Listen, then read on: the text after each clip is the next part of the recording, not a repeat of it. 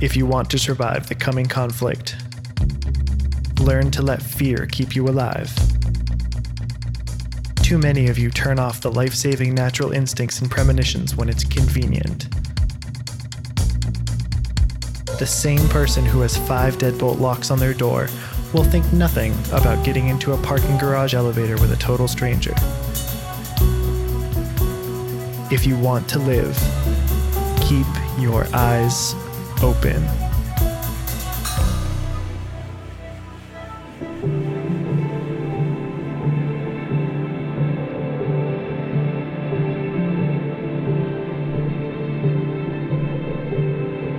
Hello, and welcome to Unknowable, the podcast where we talk about all things mysterious, unusual, or unknowable. I'm Justine. And I'm Gray. This week we are discussing the timeline of John Titor. Titor? Or John Titor. Titor? we realized we both had a different pronunciation in our minds, so we don't know. John Titor. I guess we're probably just going to end up pronouncing it differently when each of us says his name, so just be prepared for that. That way we just cover all our bases. Yeah, it's fine. And then we've at least pronounced it right half the time. Yeah, because we're not great. We actually had a listener write in after our recent episode with the space acorn, and we had multiple German words. We had a listener write to us very kindly. I'm not laughing at her offer because it was beautiful, but she offered to tutor us in pronouncing German because she knew that we were going to be doing another upcoming Nazi occultism episode. So she was like, it's a very nice way to be like, you guys want to not fuck this up in the future? I can help. Oh man, that must have been such a painful episode to listen to for her. Yeah, I know. I feel that way about basically every episode. I feel like we're probably embarrassing ourselves in front of somebody. Exactly. Somebody knows more than us or is the expert in the thing that you have to let us know that you're not an expert in. Yeah, exactly. They're like, you fucking idiots. Yes, a body would decompose like that. Or no, you do not pronounce that way. It's okay. We're hacks and frauds. Yeah, it's fine. That's what this podcast is. Yeah. So, anyways, so very short summary of this story, if you're unfamiliar. John Titor is a name used on several bulletin boards, forums during 2000 and 2001 by a poster claiming to be an American military time traveler from the year 2036. Dun, dun, dun. Yeah, it's cool. It's a time travel episode. Oh, yeah.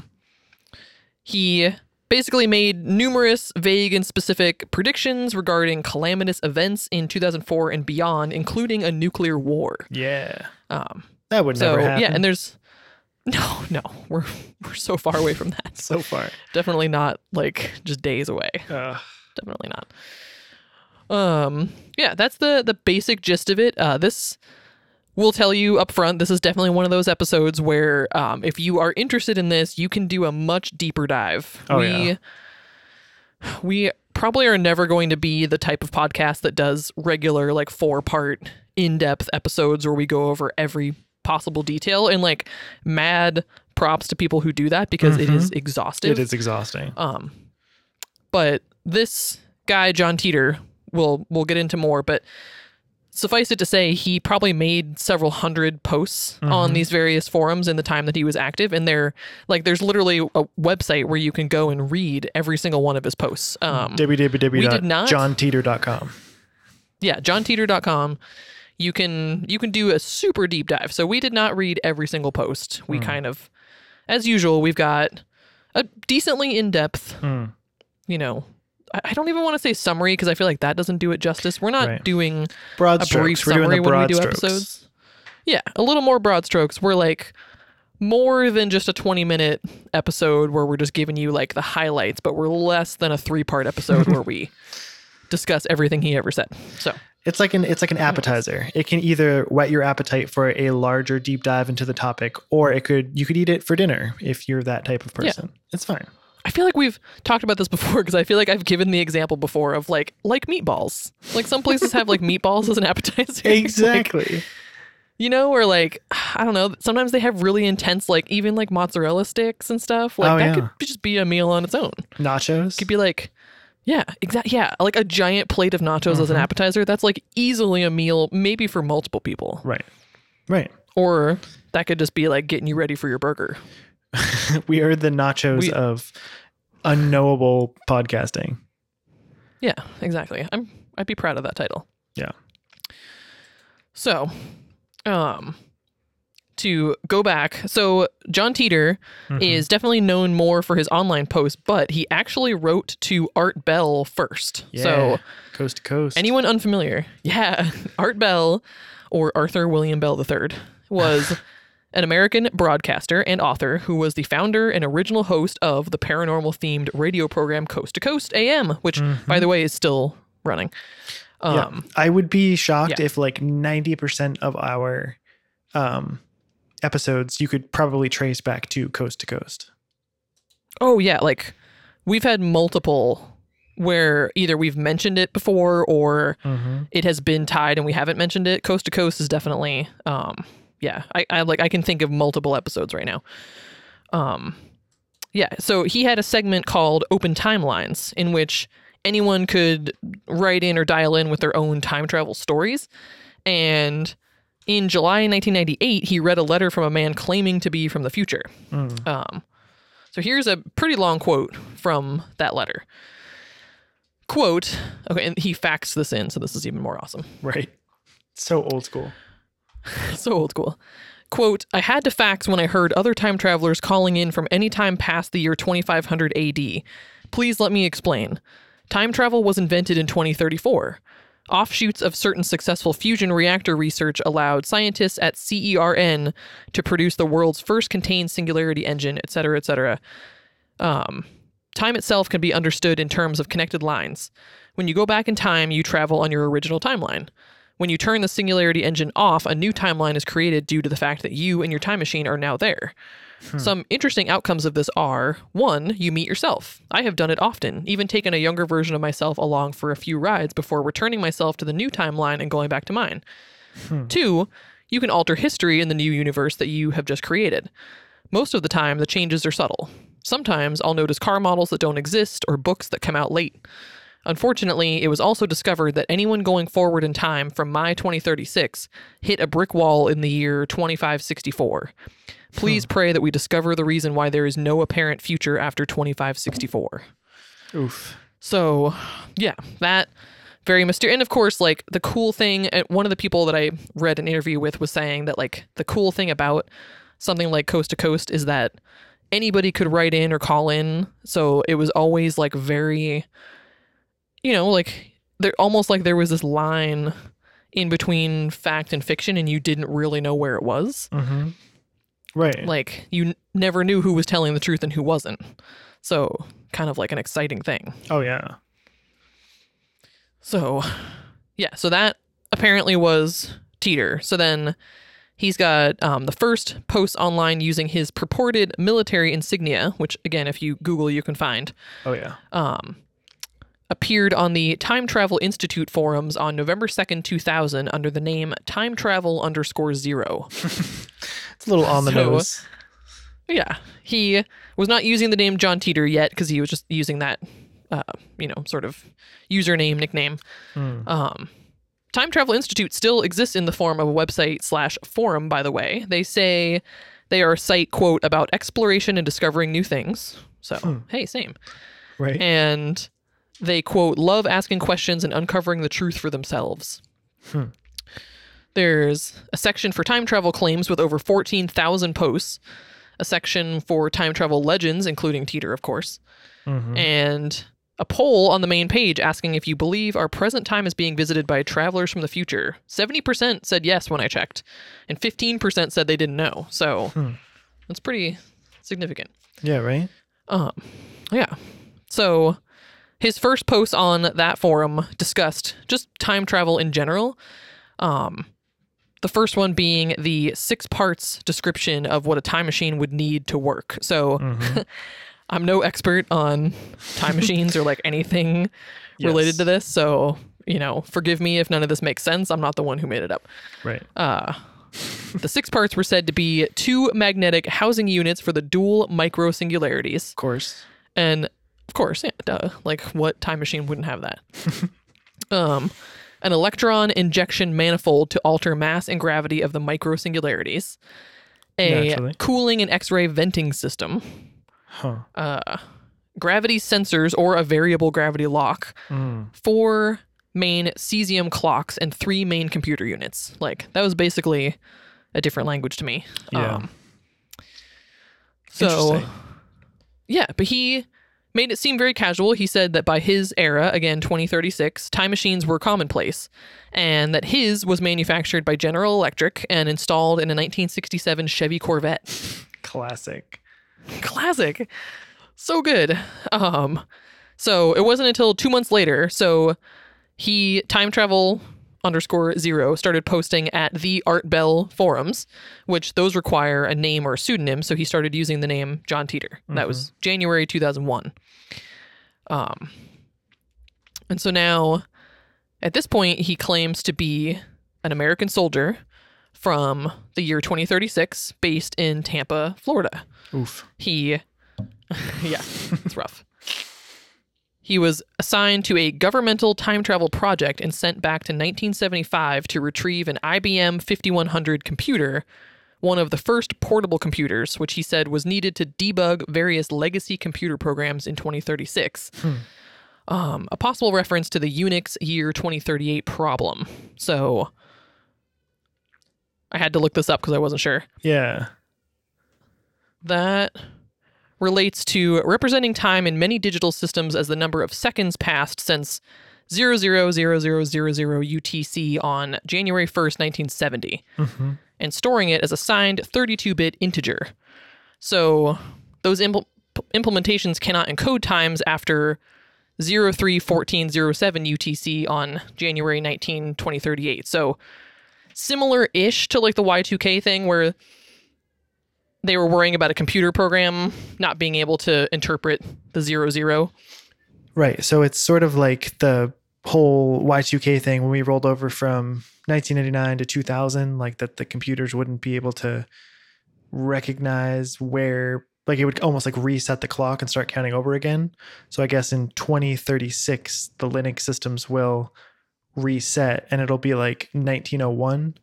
Which would screw with all of their sort of like internal programming that would tell it when to do what based on like the year and stuff. I think based on from what I've read. Yeah. Right. Yeah. Like not an expert, but no. Sounds good. Sounds legit. Yeah. Sounds legit. And yeah, he said in an Art Bell forum post, quote, the 5100 had a very simple and unique feature that IBM did not account for and decided it was not in their best interest to advertise, which in hindsight was not very smart. This accidental feature was thus removed from any future desktop computers. In order to take advantage of this feature, the 5100 I have now required a couple of special tweaks that had to be done by one of the software engineers in 1975. Which, yeah, because some people in trying to like kind of debunk him time traveling and why he specifically had to go to 1975, they were like, you know, in years past that, like you could have found one of those in all, like people selling them in all kinds of different places. Like, why did he have to go to the year that it was new? Right. But that was kind of his reasoning for needing to go back to that specific year. And yeah, apparently some IBM engineers came forward saying essentially like, I don't know if that guy was a time traveler or not, but everything he said about that machine is true. And maybe only like 20 people knew about the computer's true functions. So that of course, you know, either he really did know his shit from the job he was doing, or potentially he was somebody, you know, playing a prank or a hoax that was involved with that computer, which, you know, isn't out of the realm of possibility either. Or a time traveler. Exactly. Yeah. Like he knew enough, and I guess he did reveal some details in his posts that made it obvious that, yeah, he knew what these special secret things were that almost nobody knew. Right. Titor said that he had been selected for this mission specifically given that his paternal grandfather was directly involved with the assembly and programming of the 5100. And yeah, in support of this, he described those unpublicized features, leading to assumptions that if it wasn't a real time traveler, that it was a computer scientist. And so, yeah, so he went to 1975. He claims that he kind of like was doing a little detour in the year 2000 for personal reasons to collect pictures lost in the future Civil War and to visit his family, of whom he spoke often. And then when he finished up his little layover, he would then need to drive back to Tampa. I think it said he had to go to Rochester to get this computer. So yeah, he was going to need to drive back to Tampa in 2001 to travel to Tampa in 2036 because the time machine only moves through time, not through space. So you have to be wherever you want to be. Yeah, which I, for some reason, never thought about. Like, some part of my brain just always assumed you could just be like, oh, I want to go to like 1920s San Francisco, and it would just take you there. But like, of course, right, you kind of have to be where you want to be. I don't know though, but then if you think about it, because we're spinning around a star, and then that star is spinning around a galactic center, like a black hole in the middle of our galaxy. So, and then that galaxy is so like everything is constantly in motion. So how would you even like get back to like the right place in space? You know what I mean? Right. Yeah. I don't even purport to know how any of this works, but I love it, and I wish I had a time machine. Yes. Yeah, we'll go into a little bit more about his predictions, but he essentially was saying too that like for a few months he was trying to alert anyone that would listen about the threat of Creutzfeldt-Jakob disease. Mm-hmm. Anybody remember back to the prion disease episode we did? We talked about that. Spread through beef products and about the possibility of civil war in the United States. And yeah, when questioned about them by another poster online, he expressed an interest in mysteries such as UFOs, which he claimed remained unexplained in his time. And he suggested, just his personal opinion, that UFOs and extraterrestrials might be travelers from much further into the future with superior time machines. Bro, we have talked about this. We totally have talked about that. Like, I can't remember the episode, but we totally talked about it being like people from the future going on like little vacations. Mm-hmm. Time traveling humans from the future. Yeah, fucking crazy. Big heads, big eyes, long, thin fingers for using technology. It all fits. Yeah, exactly. Yeah, like still humanoid enough, but different enough that they would be startling to our current timeline. Mm-hmm. Right. Crazy. So, yeah, the Teeter post ended in late March 2001, with his last public message being on March 24th, 2001. It included, quote, "I will be leaving this world line shortly, and this will be my final post. There are only a handful of people who will know exactly when I will be leaving, and I'm sure they will let you know when I'm gone." And then he gave two examples that he had been thinking of in, those recent days. One was people avoiding the homeless, how when you're out and about and you see homeless people, there's a lot of people that will like kind of plan where they're going to walk or drive so they don't go by them to have to deal with that. As well as he mentioned a specific example of like driving on the highway with his parents. I don't know if this was like him as a kid remembering back or what, but saying how often they would see people in distress on the highway, but people would avoid that as well because of fear. The risk of helping people was too great. And, the people that were needing help, like they probably had a cell phone and, if not, the walk to the gas station would be good for them. And he kind of said that it was similar reasons why time travelers don't often reveal themselves because helping is too great a risk. So one of his like very last parting paragraph was, quote, "My parting thought revolves around something JC has been harping on since day one. No, I do not have a secret agenda, but I have been paying a great deal of attention to your world line. My interaction with you was not a direct mission parameter, but it was a secondary mission protocol based on standing orders given to all temporal drivers. That secondary objective is basically to gather as much information about your world line, about a world line, based on a set of observable variables when we first arrive. Your world line met those conditions. What amazes me is why no one here wonders why Y2K didn't hit them at all. Bring a gas can with you when the car dies on the side of the road. Farewell." Like, that's wild. It's crazy. And like, I never really thought about it that way, that like, yeah, people do avoid helping other people because it's like, there is this fear of it's not going to be worth it.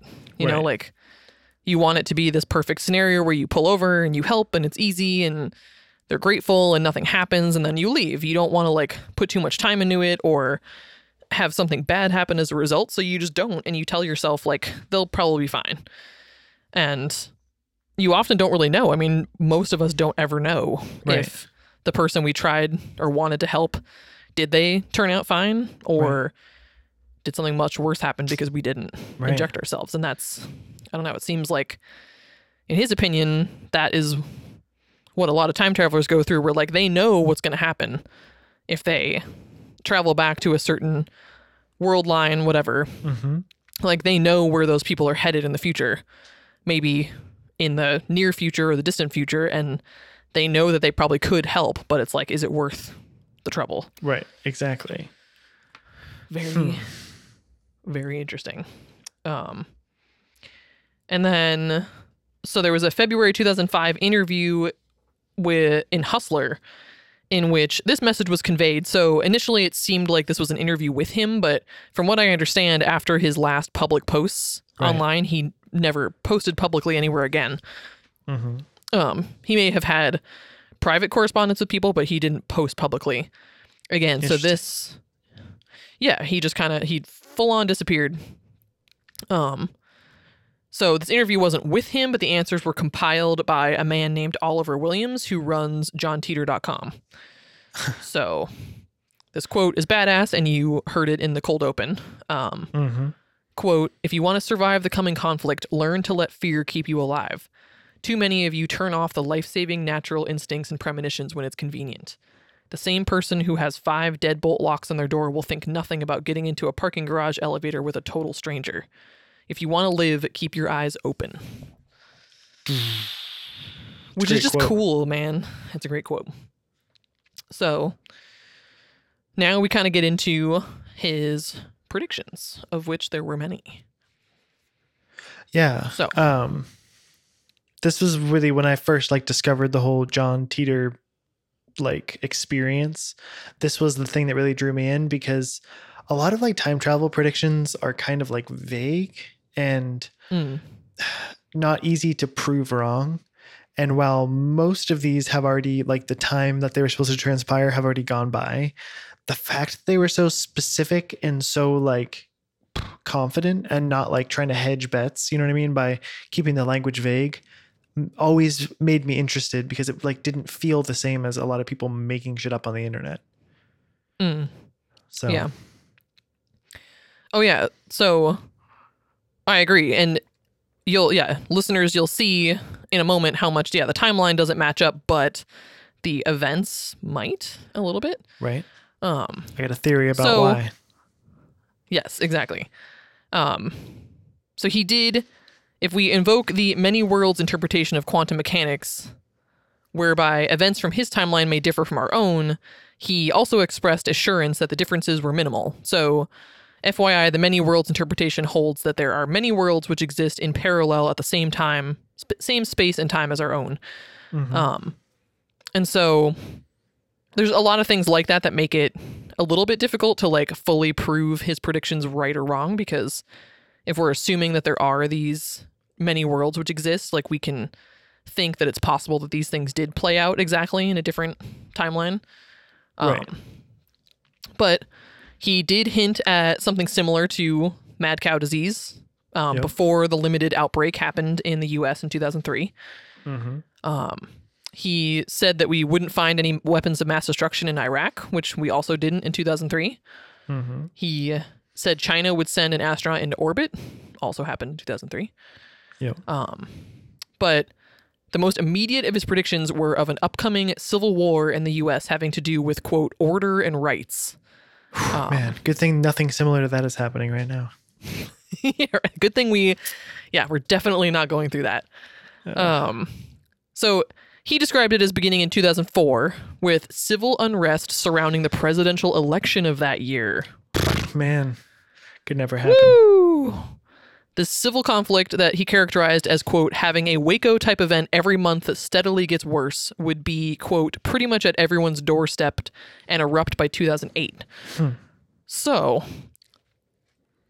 Okay, I don't even want to get into it too much, but let's just leave it at that, and we'll Yes. we'll talk more about that in a little bit. More on that later. Woo!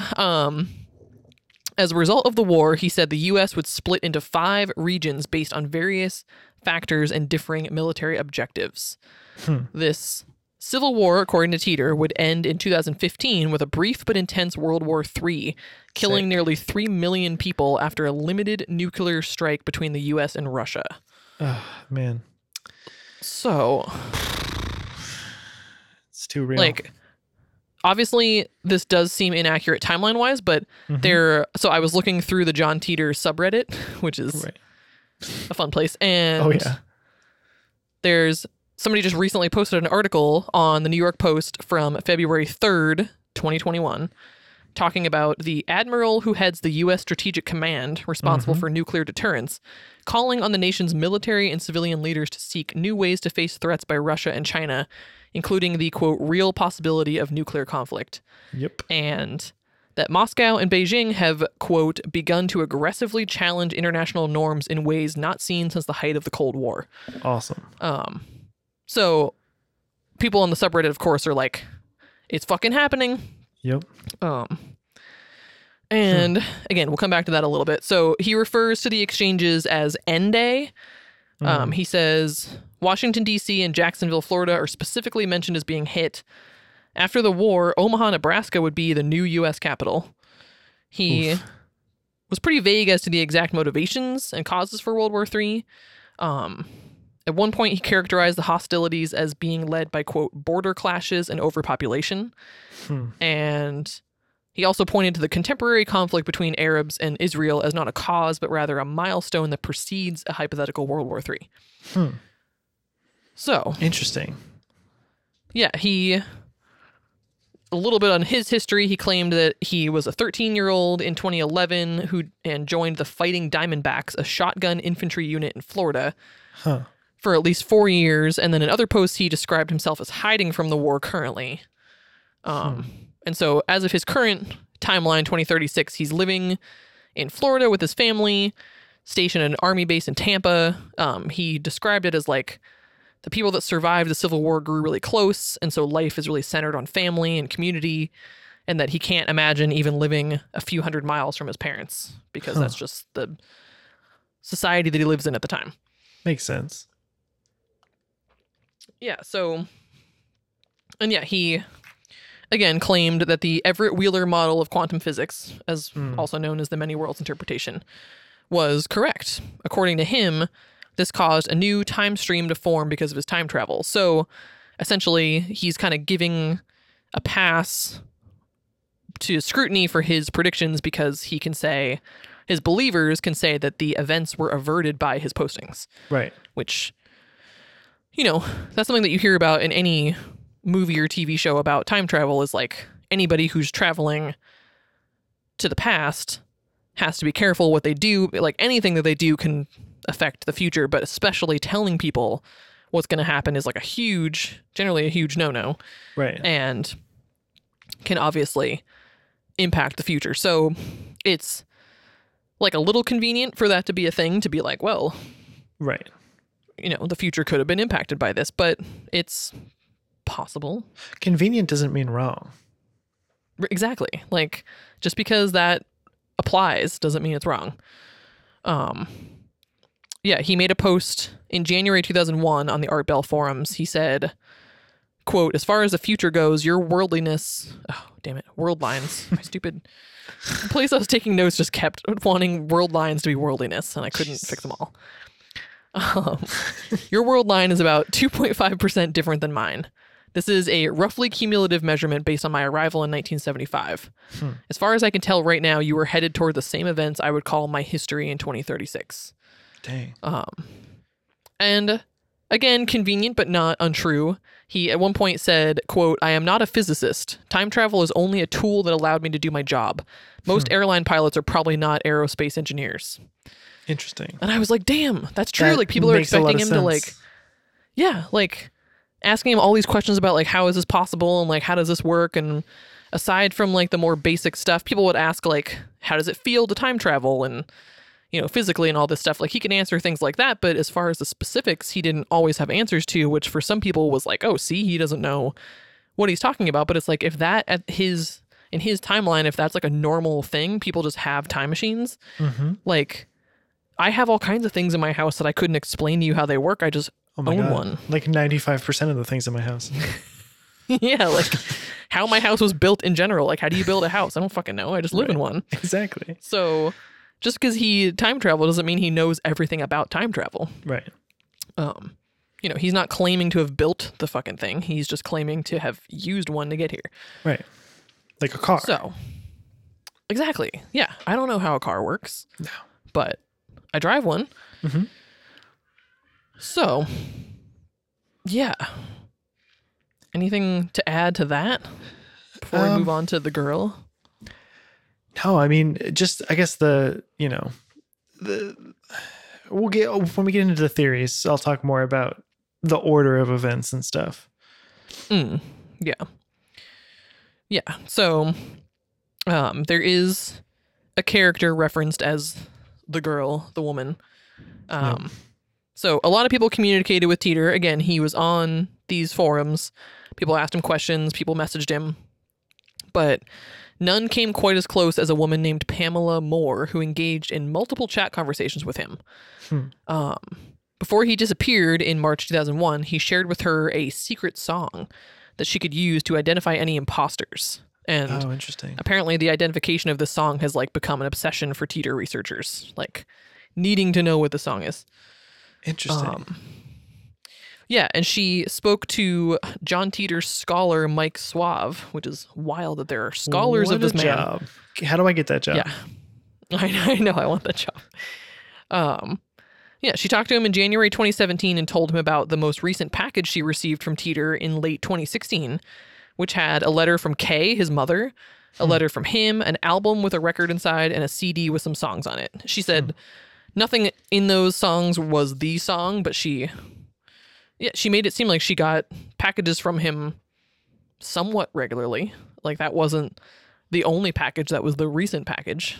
That's wild. So, of course, there are all kinds of theories of how she's involved and what made her get so close to him or whatever. So I just thought that was an interesting little aside that he had like this, I don't even know if you'd call her like a romantic interest or something, but just kind of cool. I don't know, it always makes me like a little jealous. I'm like, man, why couldn't I have been on a forum in 2001 and like made friends with like a now legendary time traveler? That would have been dope. Like, I would love that. Can you imagine? Damn. Hey, there's still time. There's probably another time traveler out there on the internet right now that you can make friends with. Right? Like, I mean, I guess the problem is that I don't frequent time traveler forums because that's where she was. So yeah, there's your problem. Gotta get on that. Dang it. So that kind of brings us to theories / criticisms. Yeah. Well, I mean, criticisms, obviously this could all just be fake. This could all just be somebody making shit up. But that's no fun. Right. I mean, yeah, it's like there's kind of only two options. There either was a time traveler or there wasn't. Right. And I think that so much of the John Teeter story is so plausible and logical that, to just think about how it could be real, it's more or less just having like, you have all these puzzle pieces and they're just in like the wrong order almost, but they're all kind of playing out, just not the same way that he laid them out. And there's kind of, all kinds of ways you could interpret that. Either, his world line is different than ours, but there's still the same inputs. I guess if you think about it, like his world line is exactly the same as ours until you hit the 1970s, like 1975, when he went back for the IBM 5100. So like if that's where the world line deviates, then everything up until the 70s is identical from his world line and ours. So it would only be after the 1975 that things start to deviate. And so it would make sense that his timeline is different than ours, but that we're still having the same events play out, just with sort of small details changed. Like instead of Mad Cow or Creutzfeldt-Jakob breaking out in the United States, we have the coronavirus. You know, instead of the presidential election in 2004 being the contentious one, we have the presidential election in 2016 and 2020 that are the contentious ones. Yeah. You know, the Civil War being fought by those in the quote city and those being fought, those in the quote country. You know, it's the exact sort of line of demarcation that we can talk about with like Trump supporters and non-Trump supporters right now. It all fits, even down to like his prediction for like the presidents. Like there would be like a president who styled himself as Lincoln, who was trying to hold the country together, followed by a president who just wanted sort of like power for himself and to remain in power. Like it all fits. It's just the timeline is so off. Even the Olympics being canceled, which they were canceled in 2020. They're supposed to be. Did they officially cancel them for 2021 yet? I don't remember. I think so. I feel like that was a post on the John Teeter subreddit. And yeah, I think he said his prediction was that they wouldn't resume again until 2040. So let's hope that's not true. I know, right? But I mean, hey, with the timeline being different, maybe it's an accelerated or a different timeline. But it happened. Right. Yeah. People do have a lot of theories going on that subreddit, especially.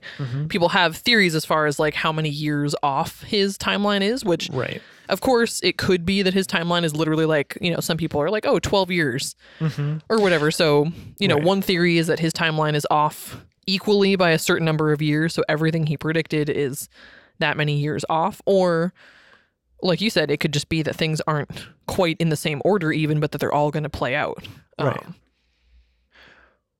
But yeah, saying that, you know, something was going to start with a presidential election and then turn into a civil war 4 years later, like, you know, I guess people think about things like that being maybe a little bit more dramatic than they could be. Like, I think a lot of people would describe the way things are now, like things coming to a head in 2020. That is sort of what he described with like starting in 2004 and then on everybody's doorstep by 2008 or whatever. Yeah, it's kind of like a cold civil war right now. Yeah. So I don't know. So one of the theories, and of course, like for me, I have to think, as much as people could think that John Teeter is just making things up, I feel like anybody could be making anything up about this.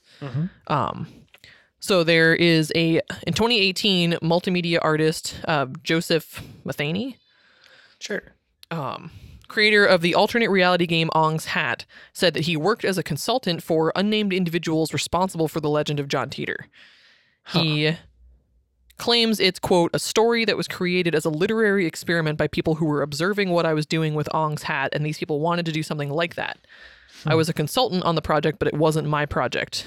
This was pure art in the sense that we could build a story, build a character that didn't have books, movies, and media attached.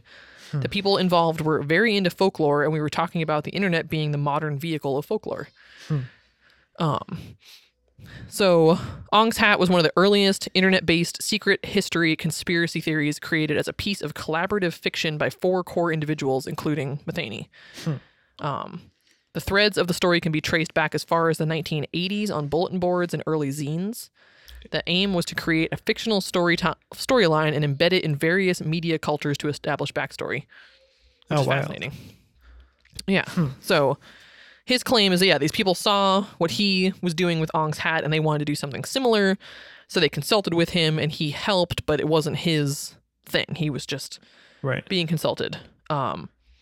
He said that these people wanted to pick a few things that might actually happen when they thought up his predictions, and militias were in the news a lot. There was Oklahoma City, Waco, Ruby Ridge, etc. So with Civil War being a big subject at the time in the news, that seemed appropriate for them to kind of latch onto to seem believable at the time. Which, you know, makes a lot of sense. Yeah, not totally crazy.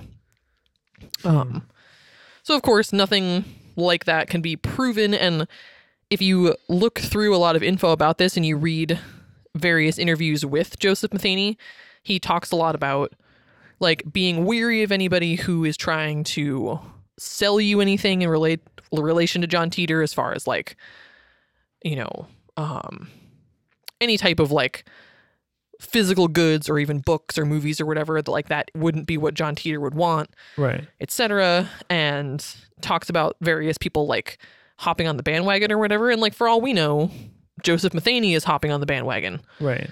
You know, if he had this Ong's Hat project that he did, and that's a really fascinating thing for him, like, why not latch on to a different thing like this that he could easily claim was the same thing? You know, somebody Right. maybe made up the story, maybe didn't, but he saw it and it kind of picked up traction, and like, how do we know that he wasn't like, hey, oh yeah, I was involved in that. Oh, I can't prove it. I have zero proof besides my word, but I was totally a consultant for that. Then that kind of gives him some credit as well. Like, he helped to come up with this cool thing, Right. and helped like give it some legs or whatever. And I don't know. I feel like that's definitely a cool idea. I don't know if that's true or not. Right. I mean, I I want to believe in John Titor. I want to believe I know. that this wasn't a hoax. I know. So bad. I mean, I guess what it comes down to is that like some, if not all of his predictions are things that you could just kind of like a logical and informed person could like extrapolate a lot of these things. And I mean, even like you brought up, like the idea of, you know, militias and stuff, and like the idea of civil war being a big thing, you know, in the 80s and 90s. And it's just kind of like how historical events are kind of cyclical in that way.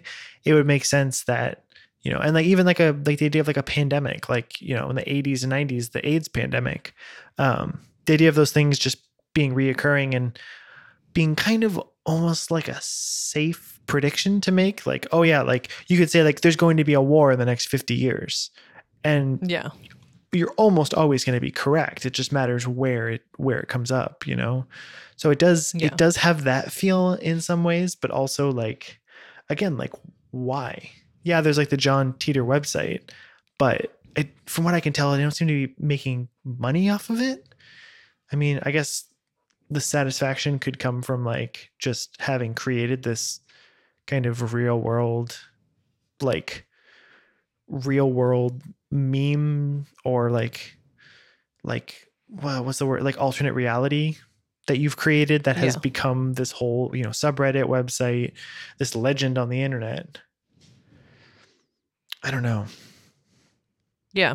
It's fascinating to think about that. Like, would there be something now, like if one of us went on some forum somewhere and made some wild claims, like would something like that even be able to pick up the traction that it did at the time? Because I feel like things like that, and even in some ways like the internet in general, was such like a novelty at that time that I think those things had maybe more weight. And I just wondered, like, if now in 2021, if we made some claims about being a time traveler, would Right. would we even get past the forum? Right. You know, as far as people being like, whoa, this is crazy. I don't know. There's just some magic about some certain stories. Yeah. Which is kind of cool. So yeah, another theory. So there's an Italian television program called Voyager. They aired the results of an investigation of John Titor on May 19th, 2008. So apparently there was a private investigator, Mike Lynch, who found no registry evidence, past or present, of any individual named John Titor. He did, however, identify the John Titor Foundation. Poor baby. Oh, he just busted in and had to be taken away. Oh. Okay, I'm going to start that over. I was going to say. Private investigator Mike Lynch found no registry evidence, past or present, of any individual named John Titor. He did, however, identify the John Titor Foundation, a for-profit company formed on September 16th, 2003, with no office or address other than a rented P.O. box in Kissimmee, Florida. Huh. And then an IP address connected with Titor, also geolocated to Kissimmee. In 2009, a report by John Houston of the Hoax Hunter website identified Larry Haber, a Florida entertainment lawyer, as the CEO of the foundation. So it was concluded that Haber and his brother Maury, a computer scientist, were very likely the men behind Teeter. Huh. So, according to some interviews, though, Larry Haber claimed to be referred to Kay, Teeter's mother, by a friend from law school. So his claim is that, he had nothing to do with the story itself. He was referred to her. He's a lawyer. Joseph Matheny, the Ong's Hat guy, says that he doesn't know who Haber is, that he was never involved with the group that he consulted with. And again, referred to Haber as somebody who jumped on the bandwagon. Which is fascinating too. Like, if that was true, if Haber was John Teeter, it'd be really interesting that, like, on purpose or not, Joseph Matheny was like, I mean, I don't know, maybe that would be a very beneficial thing to do in a way. If Larry Haber was John Teeter and Joseph Matheny knew it, to be like, oh, no, like, I never talked to that guy, would kind of take the light off of him and would turn it back to a mystery of, like, we don't know who he is. Right, exactly. So that's interesting too. Obviously, if he is a lawyer that got involved with the family, it wouldn't be that weird if he was the, I don't know, if he was the CEO of the foundation, that he could have been involved in that way to kind of set that up. Oh yeah. And take that off of them or take their names off of that or whatever. So thinking of it that way, he he has admitted that he has, like, worked with the family, that he knows John Teeter's mother. So right. It's not that he claims that he has no idea who these people are, just that he's not John Teeter. Right. I mean, there's the whole Florida connection too. I feel like in the John Teeter story, Florida comes up a lot. Like, specifically mentioning only DC and Tampa that were nuked in the World War. That's why specify Tampa? The fact that he was like, that John Teeter grew up in Florida and, like, was part of that, like, shotgun regiment in Florida. Right. So it's like, it would make sense that this guy was, like, he would have, like, that would be like a sort of a tell, you know what I mean? Like, if we made up a time travel story and a bunch of it took place in Maine, and we, like, mentioned, like, Portland, Maine was hit with a nuke, like, it's like, that's not super logical, or I guess it wouldn't be, like, the first thing you would talk about. Like, yeah, Tampa got nuked. Right. Yeah, like, DC makes sense, but Tampa doesn't really fit in. Right. Yeah, so I don't know, they are definitely, I think, like, Larry Haber and, like, his brother, his son, have all been implicated in this as, pretending to be John Teeter. Some combination of them. They, of course, claim that they have nothing to do with it, which, I mean, again, you would, if that was something that you started to be, like, this cool urban legend. Of course, you're not going to take credit for it because that ruins the whole mystery. A story like that only has momentum when it's a mystery and it's a cool thing for people to try to solve. Right. And if you just come out and say, like, oh yeah, it was just me, this entertainment lawyer from Florida, people would be like, oh, Right. And then we wouldn't be talking about it right now. Yeah, exactly. Then it would be very knowable and wouldn't be exciting anymore. So I don't know. Mike Suave, again, John Teeter scholar, author of Who Authored the John Teeter Legend.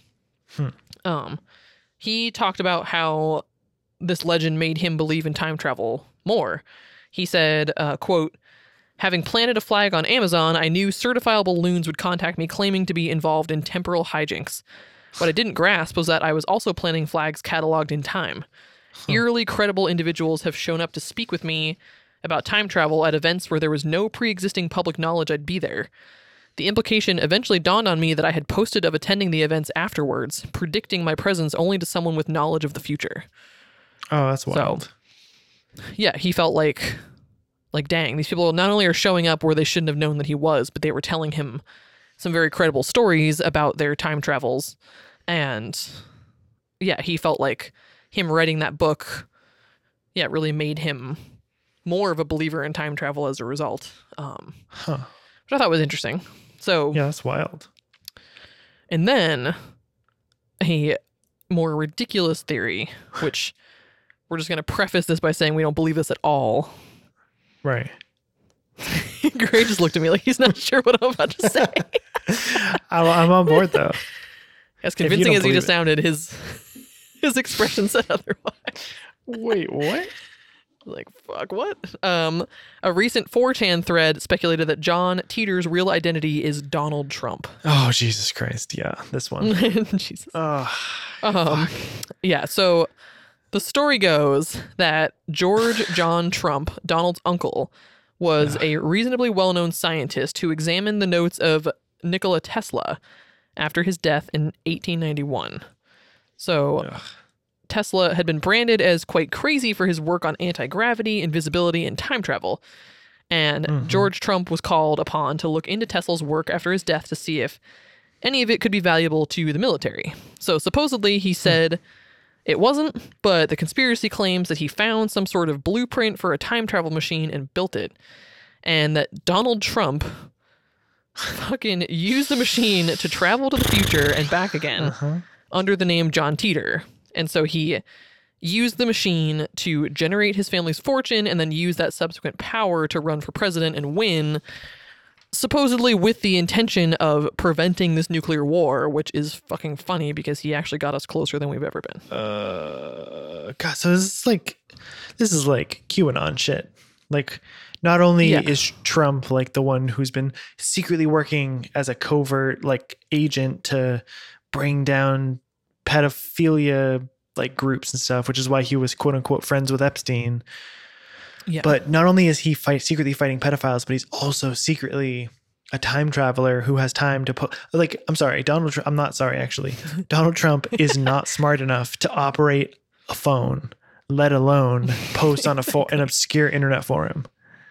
Yeah, for real. Like, seeing even just a few quotes from John Teeter that we've included in this episode, let alone like all the other quotes, like there's no fucking way that Donald Trump made those posts, like those coherent posts.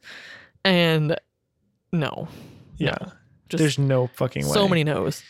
There's almost never a theory that we reject like so completely, but this is one of them. There's just no way. No. I dislike this theory because like if this had been like, I don't know, like back in 2006 or something, somebody brought this up like pre-QAnon, if this had been a thing like, oh, what if it's that reality star Donald J. Trump because his middle name is John Teeter, John Trump, you know what I mean? If somebody brought that up back then, that's one thing.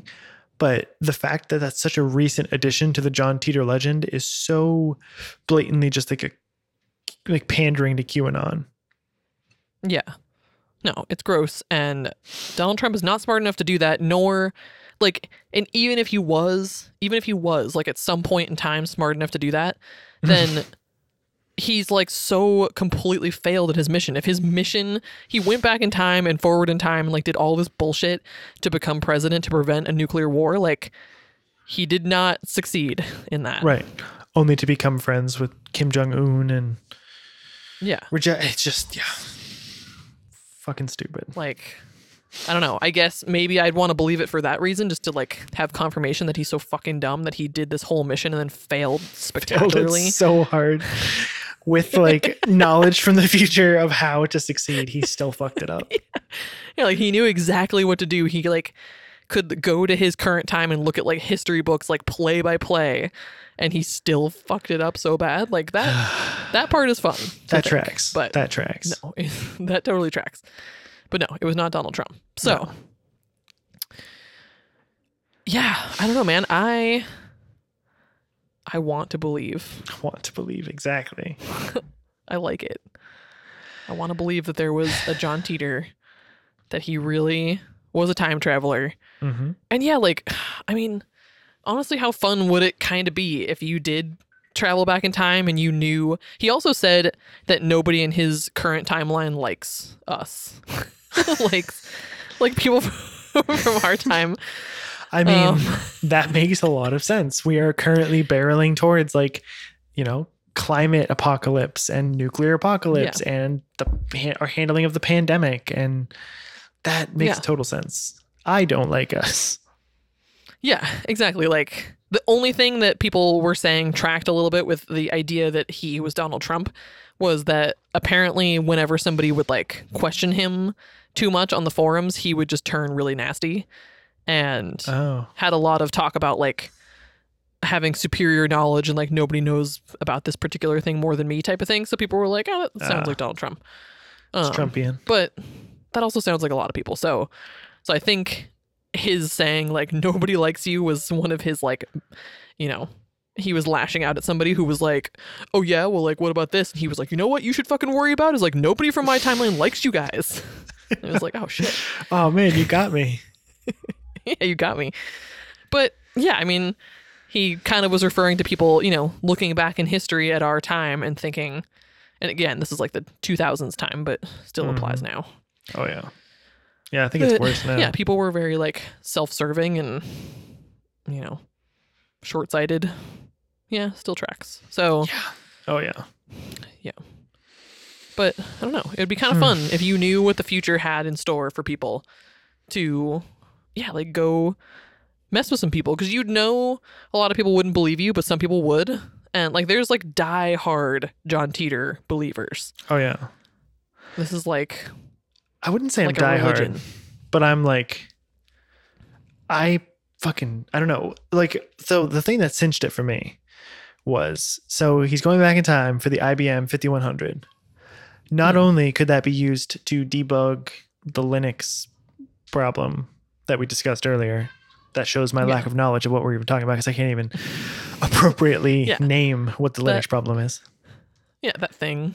But not only that, but up until 2019, the United States military, like the Strategic Automated Command and Control Systems, or SACS, SACCS.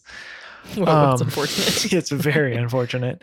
Wow. Which is essentially, it's the automated kind of like the nuclear arsenal. Essentially, it's the computer system that would launch nuclear weapons. You know, where you have the two keys that you have to turn simultaneously, and you have to input a code. The nuclear football that the aide carries around next to the president at all times, that has the nuclear launch codes, get entered into this system.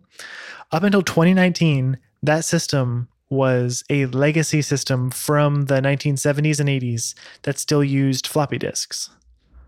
Whoa. Right. Up until 2019, there were floppy disks that had to be used because it was such a, you know, important and integral system. It's not like we could just like take it down and have it be offline for a little bit to fix it up. And not only that, but I guess it was kind of an asset because it was unhackable, because it wasn't even a digital computer. It was an analog computer. So it was safer that way. But it always tracked to me because it's, you know, it's from the 70s and 80s. He's going back in time for a computer from the 70s.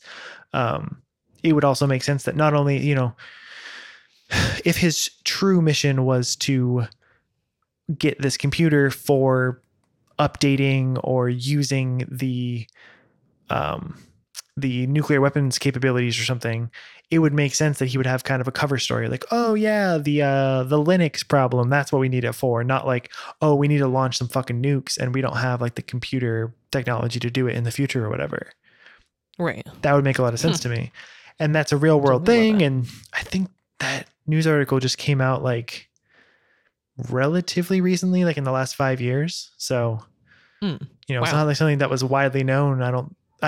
Who knows? It could have been widely known in the, you know, late 90s, early 2000s, but that always like led, like that narrative fits really well in my head. You know, you have this guy who's part of the military.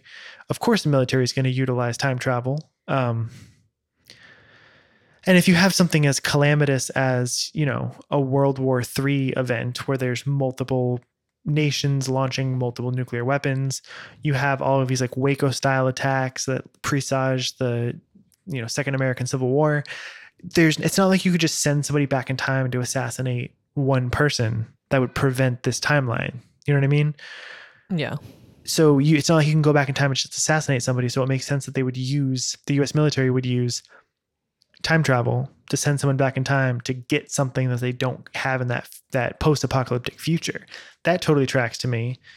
And I guess the only part that doesn't track is that he would have he would go from like the 70s to then just hang out for a while in the 2000s and hang out on like computer forums. Right.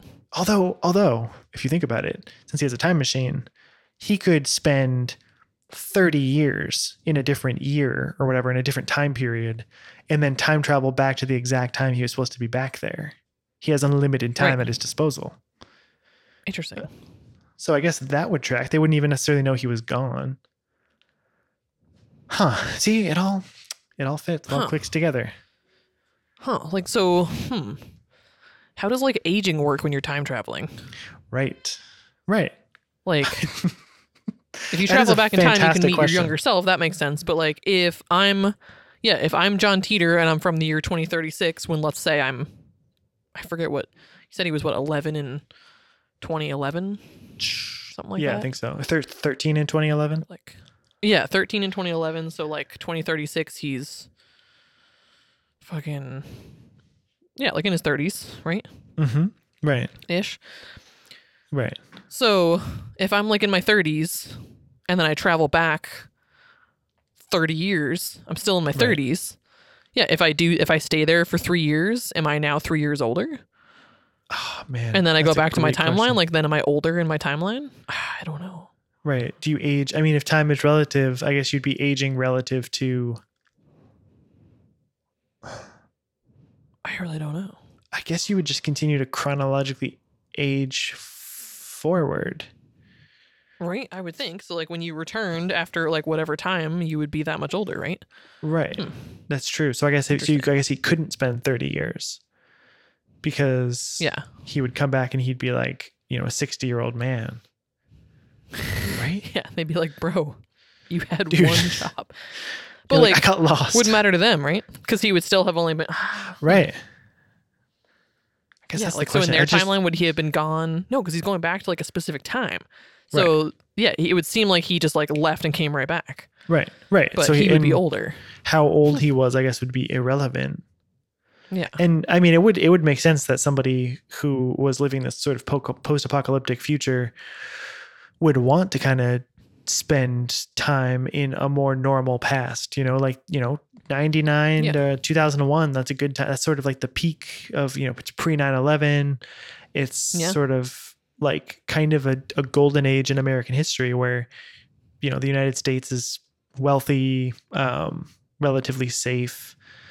It's, it's got the internet, there's still like a bunch of digital stuff, but you could just kind of have fun in like a safe, relaxing environment before you went back to the hellish future where the world is riddled with nuclear fallout and like, who knows what else, That would make sense. Like it did say that he was like taking a break, essentially. Like, he was on this work trip and then was like, oh, I'm just gonna like stop off here. And I mean, sounds like he was there for not too long.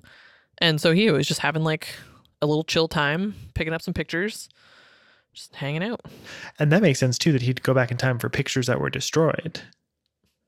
Yeah, exactly. Like you can go back to before all this stuff happened and get those things that you want and then take them back with you. And it is I mean, it's crazy to think, I guess.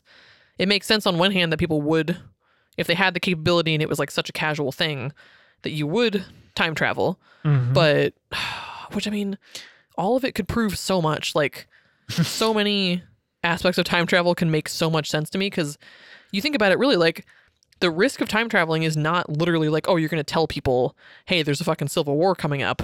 Right. The risk could be literally anything. Like, we've talked about it before where you go to like drive to work and like literally just taking a different street could be the difference between your future, somebody else's future, like anything that you do anywhere, any interaction that you have can affect things that happen in the future. And it might not be a huge thing. So there could be a lot of like little subtle differences, but those can add up to a big difference.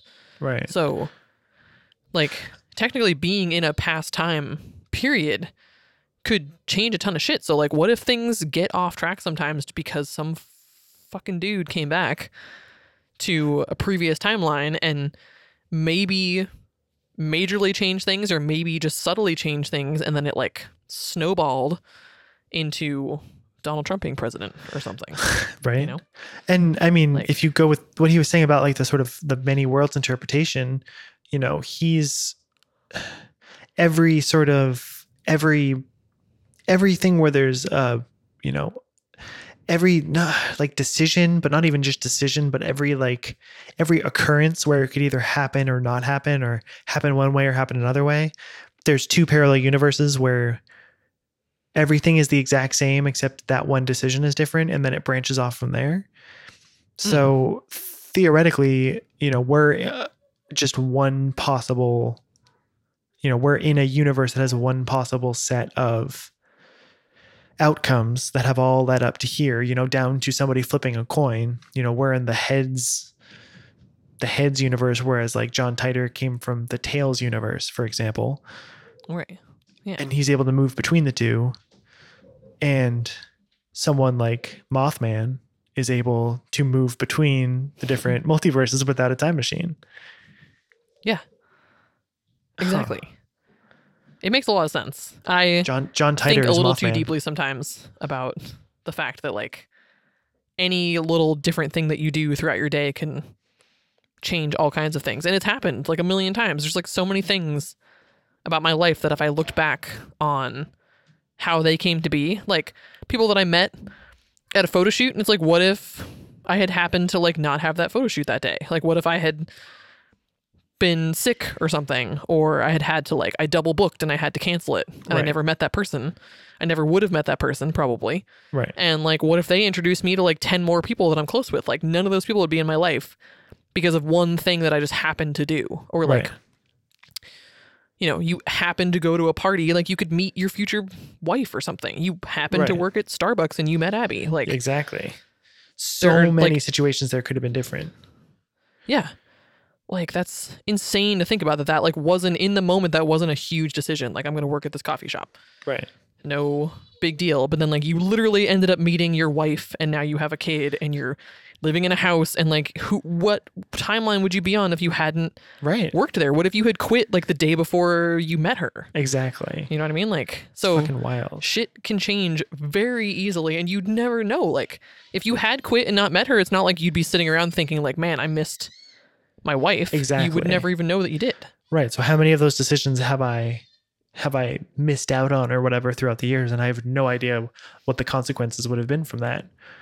Exactly. And someone like John Titor has the ability to have some knowledge of what he missed, or not what he missed out on, but what the consequences of his actions are.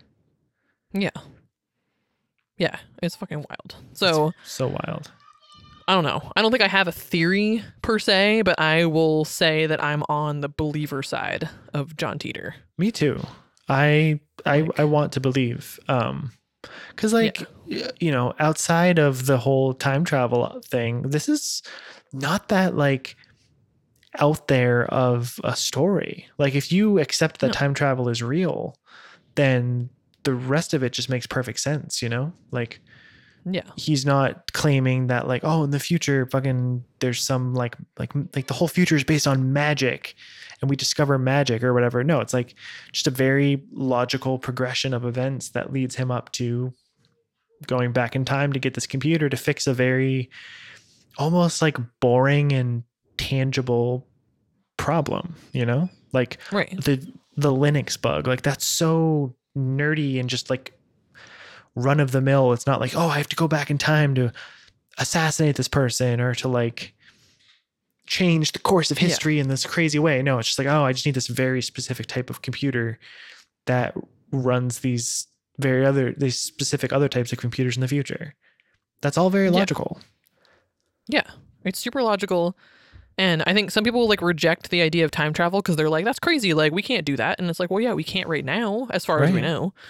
There's been something recently about how there's they've like shown that like time moving in reverse is possible. I think it was NASA or maybe it was CERN. Whoa. So, you know, it has time travel implications to it. You know, obviously it's still in its infancy, but still like the seeds are there. It's not something that's like, I think it might have even been Einstein showed that it was theoretically possible, you know? Yeah. Oh yeah, like it's totally makes sense that it's possible, and there are a lot of things that in the past seemed impossible that now exist. I'm sure nobody even like in the 1920s could have imagined that we would have computers like we do.